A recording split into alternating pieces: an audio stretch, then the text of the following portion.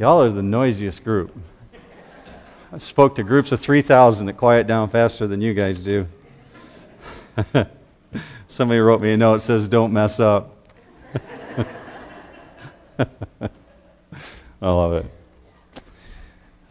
If this is your first time to New Hope, and I would encourage you to take the time to do this, please pull out one of the welcome cards in the pew rack in front of you and give us your name, and we'll be happy to send correspondence back to you about the church and keep you on the mailing list so when we send letters out, you have those.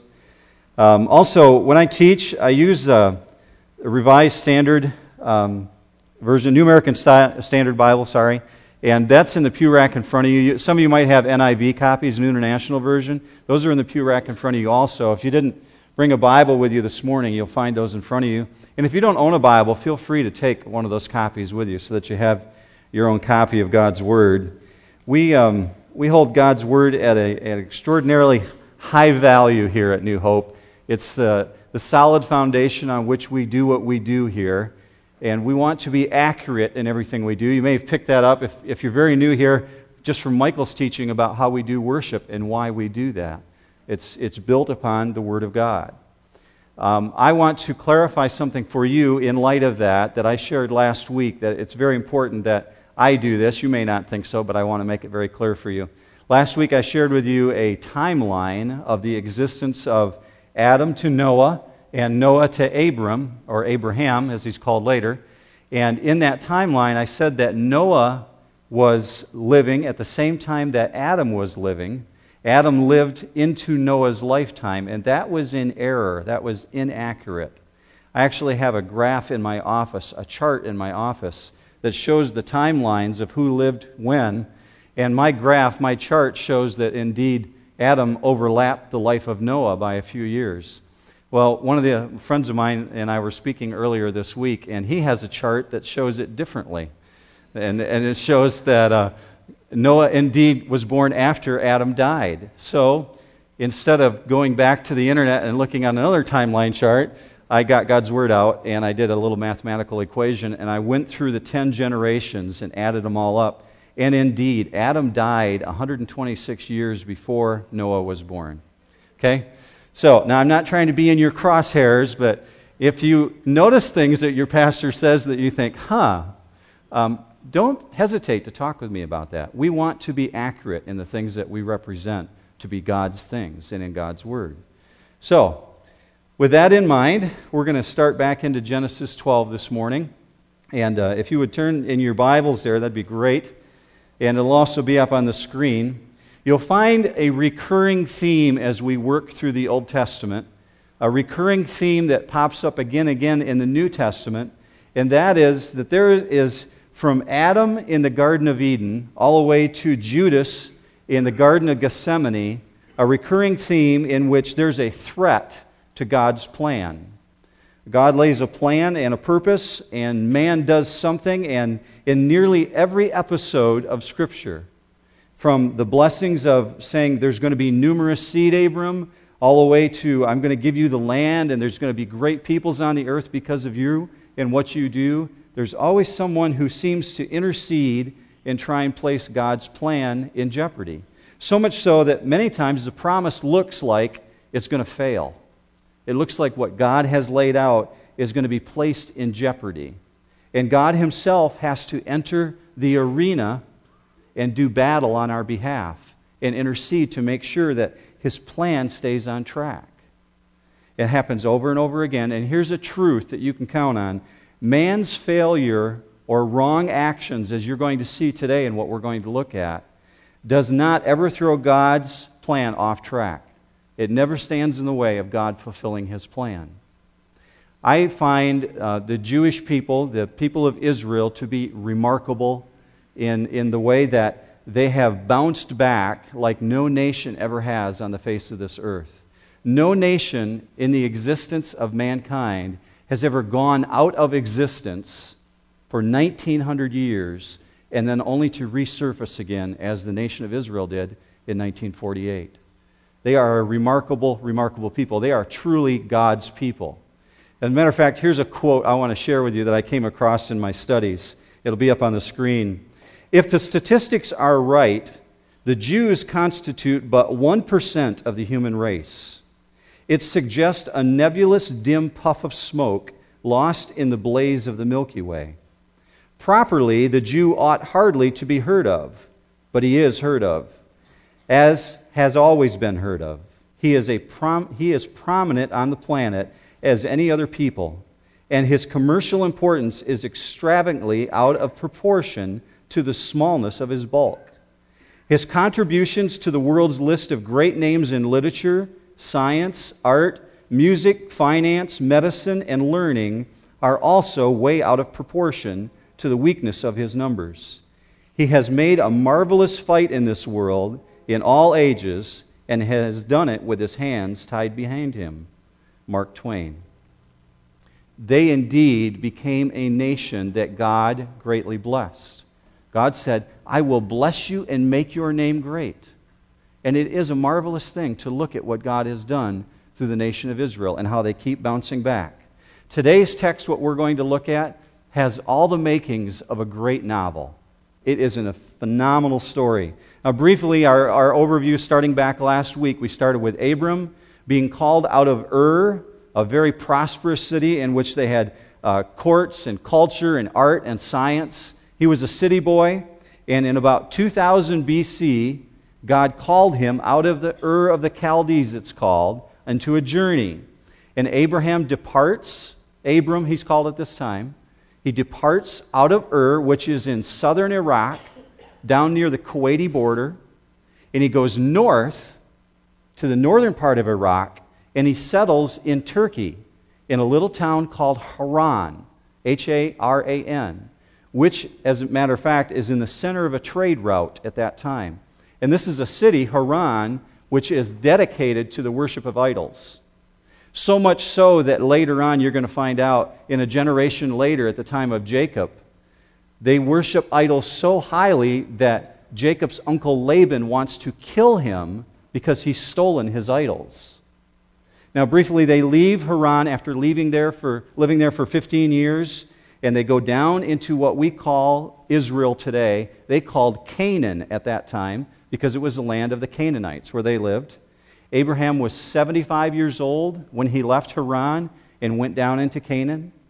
He brought his entire household, and as you learned last week, he wasn't supposed to bring his whole household. God said, depart from your family and go to the land that I'll show you. But he brought his entire household with him. And he stops in a place called Shechem, and he builds an altar to God, and God appears to him at Shechem and reassures him of the promise and said, I will make your name great. And then Abram picks up his tents, and they move down into an area called Ai and Bethel, and he builds another altar to God. And at this point, Abram is calling on God. He is seeking after God, seeking after God's direction. But then something remarkable happens. And that's what we're going to pick up today in Genesis chapter 12 and verse 1. A famine enters the land. Now, we don't know if this was weeks or months or even years after he entered the promised land that this famine comes about. But we do know that it was extraordinarily severe. You'll learn in just a little bit that it caused great numbers of people to migrate out of Israel, out of the area of Canaan. Now remember, there is no discipling or mentoring going on for Abram. Abram is a new believer. He's followed God because God's told him to pick up his family and do this. But there's no church he can go to get encouragement or direction. He doesn't know how to respond to this God that he doesn't know very well. He doesn't know God's nature and character. And I hope in a minute you're going to see how important it is. Now, I do give him a gold star. I'm going to put it right up on his chart for not running back to his family's land in the Ur of the Chaldees when the famine came. He didn't return to what was familiar. Instead, he went to what he thought would be safe. He's headed towards Egypt. So in verse 10 it says, now there was famine in the land. God led him to the land of promise and appeared to him. And then he started wondering, I wonder if God has abandoned me. Why else would he leave? except for self-preservation, because he doesn't know God's nature and character. Now, I know that famines don't come overnight. It probably took months for it to sweep across the land of milk and honey. And then in the remainder of verse 10 it says, "So Abram went down to Egypt to sojourn there." And the word sojourn in Hebrew literally means to stay temporarily, for the famine was severe in the land. You remember when maybe, if you're a Christ follower, when you first came to Christ and your faith had not yet matured to the point to know whether or not you could trust God, and you maybe encountered that first circumstance in which you had to share your faith or tell somebody about who you were, or this decision that you made, and you're probably very nervous inside. I'm sure that Abram experienced some of that feeling at this point because faith had not really matured in him to the point where he could trust God under any circumstance. And this famine that's so severe caused Abram to hear reports that there's safety in this land called Egypt. The famine was regional. It was just in the area of Canaan, in the promised land. And so here comes a crisis, and he's got a chance to respond. So in verse 11, this is his response. "It came about when he came near to Egypt," and meaning literally the border of Egypt, "that he said to Sarai his wife, 'See now, I know that you are a beautiful woman, and when the Egyptians see you, they will say, "This is his wife," and they will kill me, but they will let you live." Verse 13, "Please say that you are my sister, so that it may go well with me because of you, and that I may live on account of you." Now, Abram's fearful for his life, so he's willing to deceive, but he's telling a half-truth. If you haven't heard this story before, Sarai, his wife, is actually his stepsister. So he's not telling a complete lie, but it's a partial lie. It's his stepsister by his dad by another woman. So he said, "Tell him you're my sister. We'll hide this truth." But he probably didn't think what was about to happen was going to happen. Because in Egypt, it was not uncommon for bride abduction, to steal women and to kill the man. But this is what happens to him in verse 14. "It came about when Abram came into Egypt, the Egyptians saw that the woman was very beautiful. Pharaoh's officials saw her and praised her to Pharaoh. And the woman was taken into Pharaoh's house." Now, if you've read that over the years, that may not seem like a big deal to you, but consider the fact that at the border, he stopped by the border guards, and according to the Midrash, which is a writing of Jewish writings that gives a little more detail, they say that Abram actually tried to hide her in a trunk, and she was uncovered. And she's not only so beautiful that they talk about her at the border, but the border workers actually go to the people at the palace.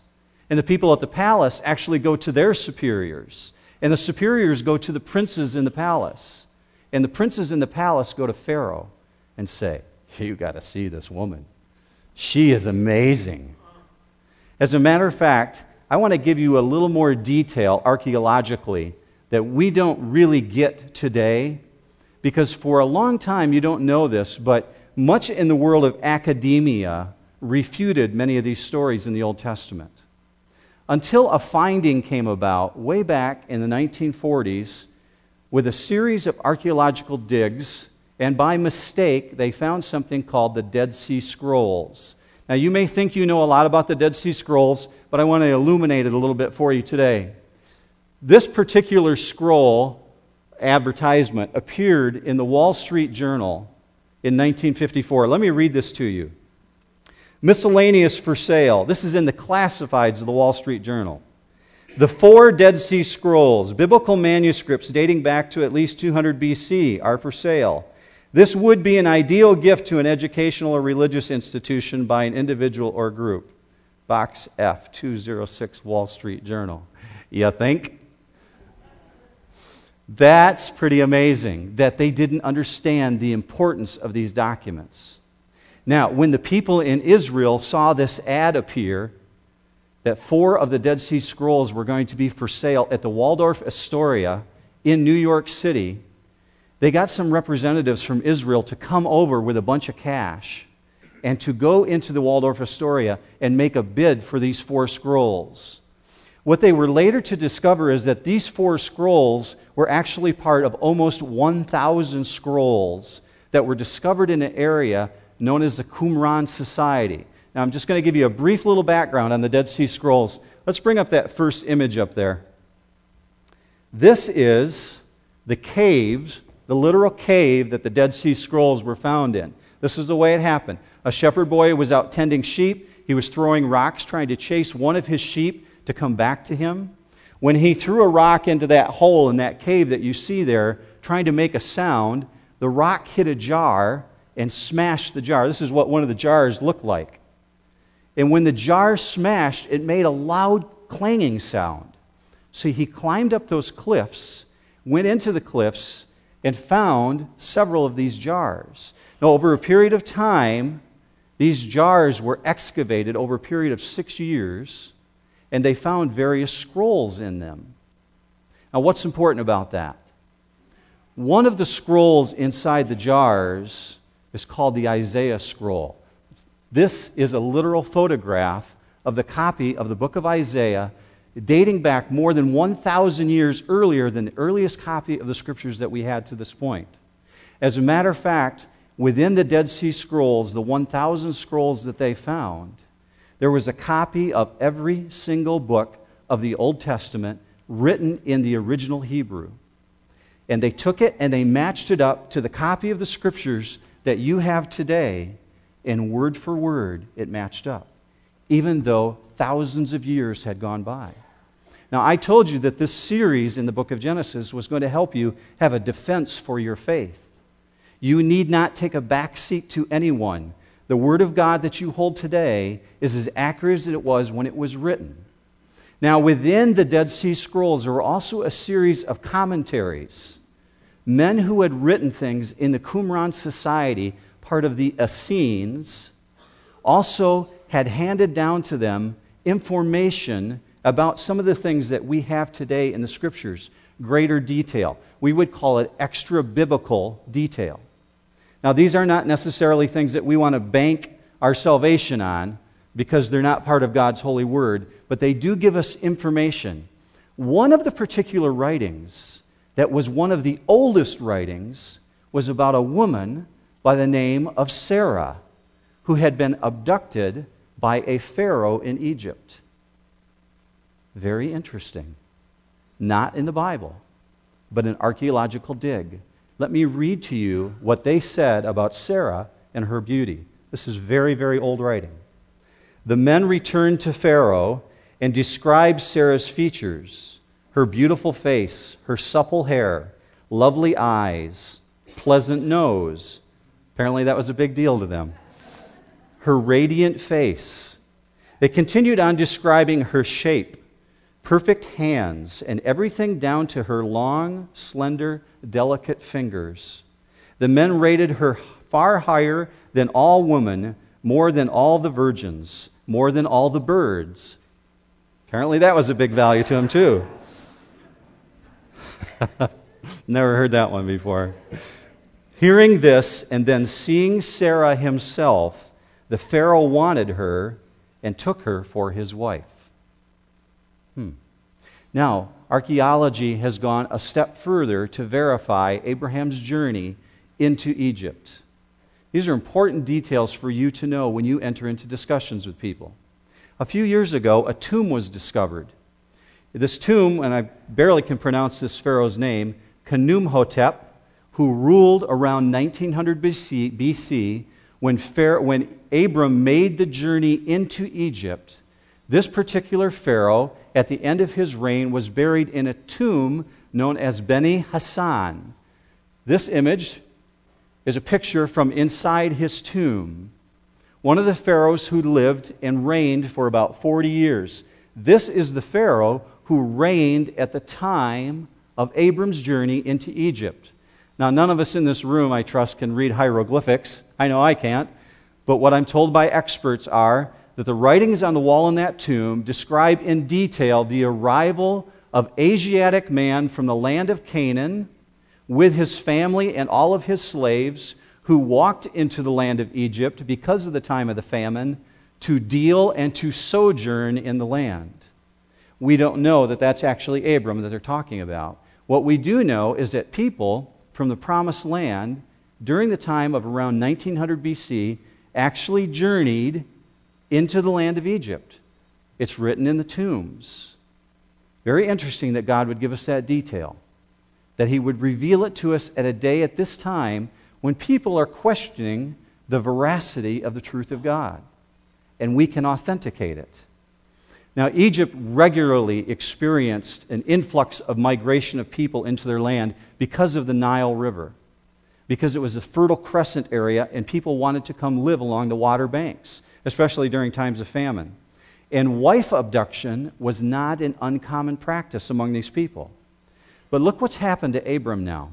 Because of his initial lack of faith, it now leads him to a point where he's trying to enact self-preservation, and self-preservation leads to lies, and then lies lead to conspiracy. He's trying to hide things. Now, the report went from the workers to the Pharaoh, and the Pharaoh had a very high standard for beauty. Look at an image of Queen Nefertiti. Would you agree she's beautiful? That's a standard by which the Pharaoh said our queens must measure up.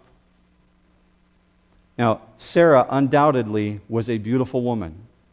And according to the Midrash, some of the Jewish writings, they believe that she might have been in Pharaoh's court in his royal mansion for up to 2 years, untouched, undefiled.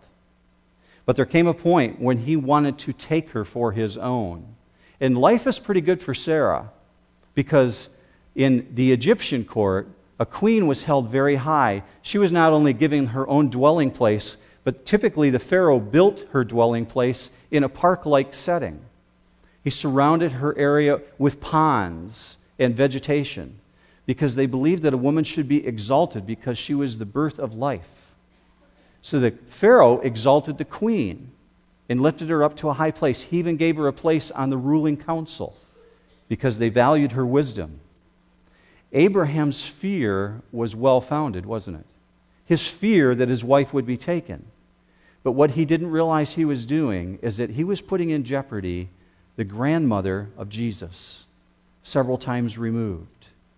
He placed in danger the matriarch of the Jewish nation. Now pick it up with me at verse 16. It's talking about Pharaoh.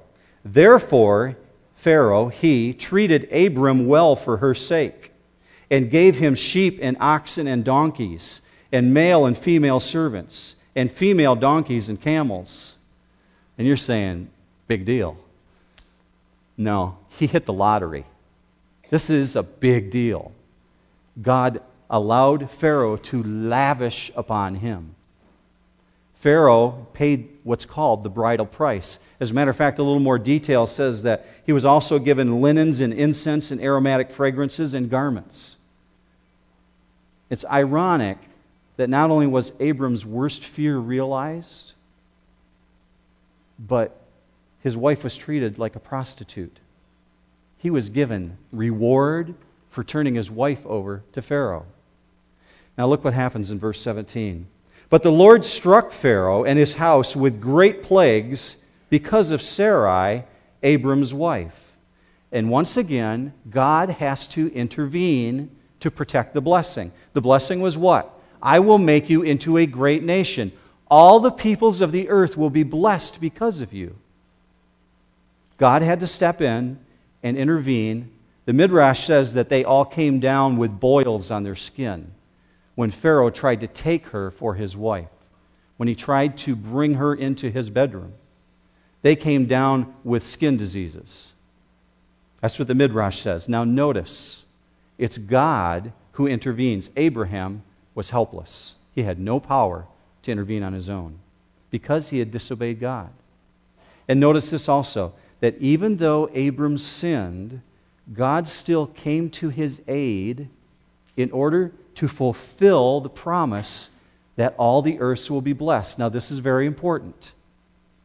God wanted this promise to be withheld through Sarai, undefiled, so much so that he afflicted the Pharaoh of Egypt with boils. Verse 18, Then Pharaoh called Abram and said, What is this you have done to me? Why did you not tell me that she was your wife? Why did you say she is my sister so that I took her for my wife? Now then, here is your wife, take her and go. Verse 20, Pharaoh commanded his men concerning him, and they escorted him away with his wife and all that belonged to him. Pharaoh should have had, by Egyptian law, Abraham tortured and executed. But he had already experienced the power behind Abram, and he wanted him escorted out of the royal realm as quickly as possible. So verse 1 of chapter 13 says, So Abram went up from Egypt to the Negev, the southern part of Israel, he and his wife, and all that belonged to him, and Lot with him. I'm going to give you 3 observations from what we just studied. Besides the fact that Abram's in the doghouse for probably eternity with his wife. Number 1, prosperity is not always an indicator of God's blessing. In this particular case, the prosperity was received through deception and lies. So it's not always when someone prospers that God has blessed them, and it doesn't always indicate proper action on the part of the individual. Number 2, this increase of wealth and livestock you're about to learn next week in chapter 13 brought on so much division within Abram's family that it caused his family to have to be separated. Lot had to move to a new region, which ultimately, through Sodom and Gomorrah, destroyed his family. We'll learn about that. Wrath of God, the whole big deal. And number 3, here's the big one I want you to get today. This decision to leave God's promised land I will show you, God didn't tell him to leave, went down into Egypt, deceived the Pharaoh, his wife was taken, plagues, boils, the whole thing, and in the midst of it, Pharaoh gives him payment. What was his payment? Oxen, sheep, camels, maidservants, and menservants. If you know anything about Bible history at all, you know that the arrival of the destruction within Abram's family was the arrival of an Egyptian handmaid by the name of Hagar. The only place to get an Egyptian handmaid at this time is from Egypt during his time dwelling there. One of the gifts given to him through the disobedience and the deception was this woman who came into his house, whom he later had relations with, out of which arrived the Arab nation. Today, the nation of Islam and the nation of Israel, who are at war against each other, found its birth here in the deception of Abram, disobeying God, leaving the promised land, and going and doing his own thing.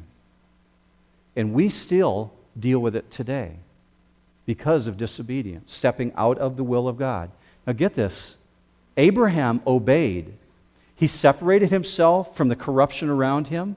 He left the Ur of the Chaldees. He left Haran. He went to the promised land, worshiped God. Everything looked great. And things turned bad.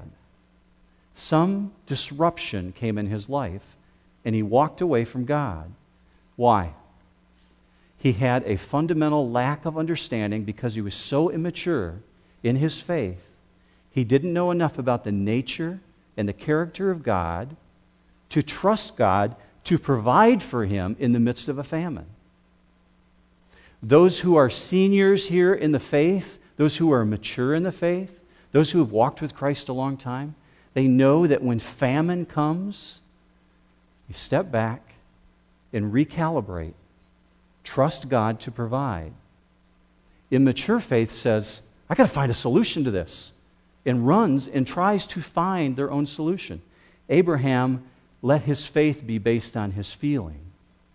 But Scripture says true faith is based on the Word of God. That's what it says in Romans 10:17. Faith comes from hearing, and hearing by the word of Christ.